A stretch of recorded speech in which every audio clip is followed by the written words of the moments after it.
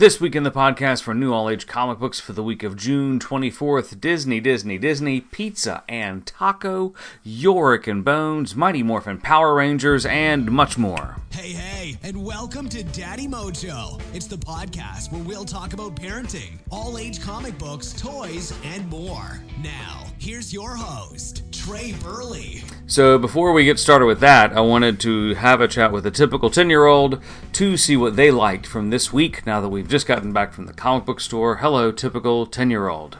Hello. So, we got back from the comic book store. What did you think? Oh, you mean like of the comics? Yes. Oh yeah, I loved the comics this week. There were a lot. So what did we purchase? Do you recall? The Teenage Mutant Ninja Turtles and Power Rangers. Yeah, we love that one. And Star Wars Clone Wars 2. Yeah, and that Star Wars Clone Wars 2, that's a mini-series, 5 issues, and I think the last one comes out in September. Initially, they were going to come out sequentially, but that was when the whole virus started, and it's late.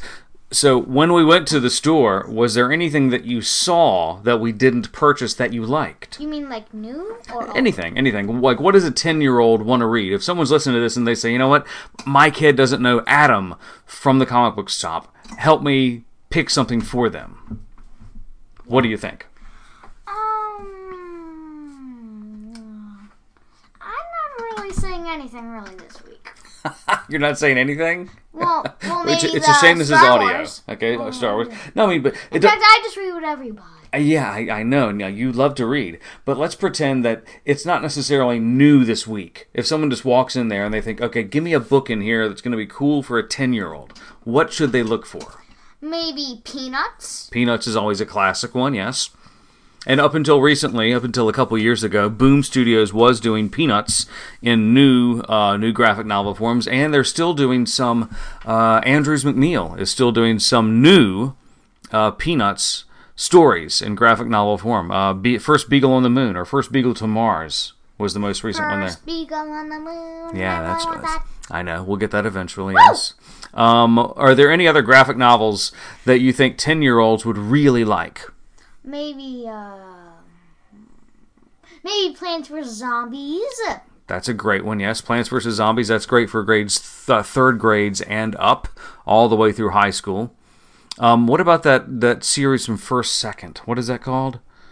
You've got like 8 of them in your room. They're from First Second.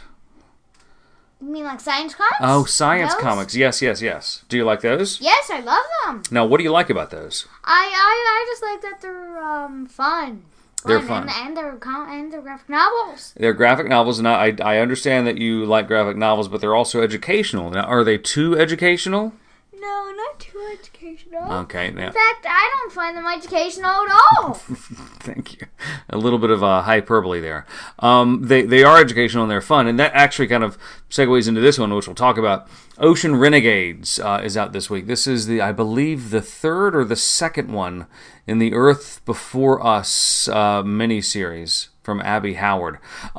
This is a very beautiful graphic novel series, but it's a little more educational. It doesn't have as strong a narrative device. So if you're looking for great pictures and hundreds upon hundreds of animals that you'll see, then this is a great series for you, but it doesn't have as strong of a story as science comics, but it's still very good. I like it.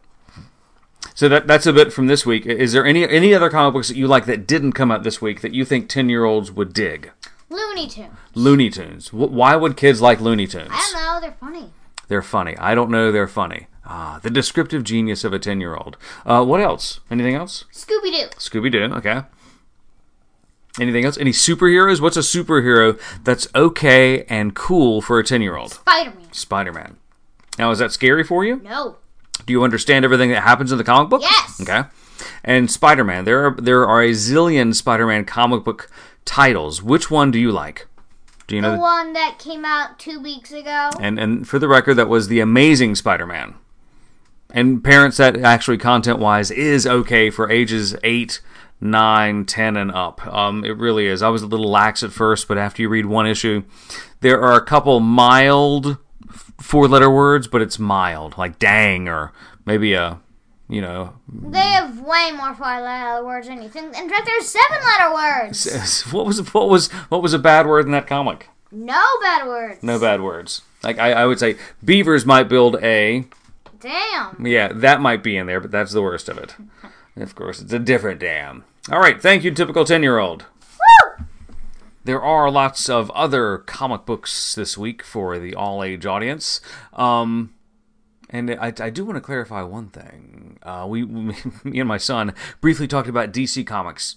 And what's going to happen is from July henceforth, they're going to start delivering their new comics on Tuesday, whereas everybody else, Boom, The Independents, Valiant, IDW, Marvel, and anybody else who I'm forgetting. I said IDW. Anybody else I'm forgetting. Basically, all the other publishers except for DC Comics will be continued to be delivered on Wednesday. So it's not that there are 2 new comic book days. It's just they're going to work it a little differently. So what your local store might start doing is they might start just pulling the DC Comics that you want, so you don't have to make 2 trips a week, especially if you're like us and you live about 15 miles away from the store, where that could be a little prohibitive for the gas money, even though gas is wicked cheap now. So keep that in mind. This week, though, Disney has buckets of stuff. It's almost as if, well, it actually is because of it. They seem to have been keeping books behind, kind of queued up, because of the distribution chain that got broken when COVID happened. So this week has 5 or 6 Disney books. Disney Frozen Adventures, Ice and Magic. That's for the Frozen crowd. There are also 2 or 3 Disney Pixar creations. Disney partners with Pixar a lot. You guys know that. The Incredibles and The Incredibles 2, the story of the movies in comics. So if that kind of stuff is your jam, you can also check out the story of the movies in comics for Disney Frozen and Frozen 2, as well as Finding Nemo and Finding Dory. There's also an old school Little Mermaid graphic novel re-celebration of the 30th anniversary of that movie, which was the last hand-drawn Disney animation movie. After that, they were all computer animation. And I remember back in the day, because at that time I happened to work for Disney, and I was like, what are the computers going to make them? That's going to suck. But wow, I was wrong. Color me incorrect. So if you're a Disney fan, this is your week for some big old fat Disney graphic novels, and they're all out this week. They are. It's also a great week for graphic novels. If you're an all-age person, elementary and up, check out Fox and Rabbit, and also Pizza and Taco. It sounds like a food truck. It's not, though. Pizza and Taco, it's from Random House. And Random House has been working for the past 2 years to ramp up their all-age graphic novel presence. This one's really going to hit home for kids who are between 4 and 7 years old. So I remember talking to lots of parents on any occasion. And they ask, okay, what's a good comic book, a good graphic novel for their 5-year-old? And usually, sometimes, it's not going to be in comic book form. It's going to be in graphic novel form, like Pizza and Taco, or the other one, was it Fox and Hare? I'm getting older. What was it? I forget it. Fox and Rabbit. It was the same genus, different species. Both of those are going to be great for ages 4 through 7. Check out either one of those. Also, Yorick and Bones. Yorick and Bones is an original graphic novel from Harper Alley. And this one has a plot that really sticks out to me, because you've got all sorts of things. You've got basically Bones, you've got a dog and a skeleton. And you'll never guess what happens. The dog digs up the skeleton. The skeleton becomes annoyed from the dog, and they become best friends. Tell me that's not cute. It's wicked cute. Our son really wanted that one. We wouldn't buy it for him, but he has his own allowance and he can buy it himself. We'll probably get a copy of that next week to review, so keep an eye out for that. There are also 2 great comic books out this week that are really underrated. Mighty Morphin Power Rangers. You know, I bet if the creators of Mighty Morphin Power Rangers could go back in time 20 or 30 years and scrub that whole cheesy, campy, 1960s Batman-esque show they would, because what it did, it wiped a lot of kind of sour memories for people on the Power Rangers, and it made them think that they're just cheesy. It's cheesy, bad action, but it really isn't. And even the movie that came out improved upon it a little bit, but it wasn't great. It was just okay. The comic book, though, is awesome. It's banging. Issue banging. Did I really say that? No, tell me I didn't just say that, but I did. Mighty Morphin Power Rangers issue number 50 is out. And it's a great chance to kind of jump on, because occasionally, especially in the summer, they tend to have great storylines, really superior storylines. It's always very good. But something happens in the summer over in Ranger Town where it gets so much better. Another example of this is our favorite mini-series of the year so far, the Power Rangers Teenage Mutant Ninja Turtles. This teams up the Power Rangers with the Turtles, and the art is beautiful, the story is unique. Issue 5 of 5 is out this week. And it's kind of a bummer because issues 1 through 4 came out in pre-COVID times.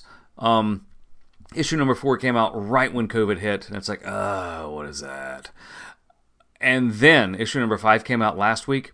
It is great. The miniseries is really awesome. You may have difficulty picking up all 5 issues from this miniseries, but the graphic novel collection will probably be out in August or early September, and it's well worth getting your hands onto because it's fun, it's loaded with action, and even our 10-year-old liked it, who I was surprised because, as I said earlier, he is not down with the Power Rangers at all. He knows who they are, he knows their basic scheme and how they work, but he doesn't seek them out, as you heard. What are you reading? If you want to hashtag us at Daddy Mojo or hashtag it Daddy Mojo, share it with us on social media. That sure would be super. Thanks for listening to Daddy Mojo. Be sure to tune in next time. For more information on any of the things we talked about today, just check out the website, daddymojo.net, or hit us up at Daddy Mojo on social media.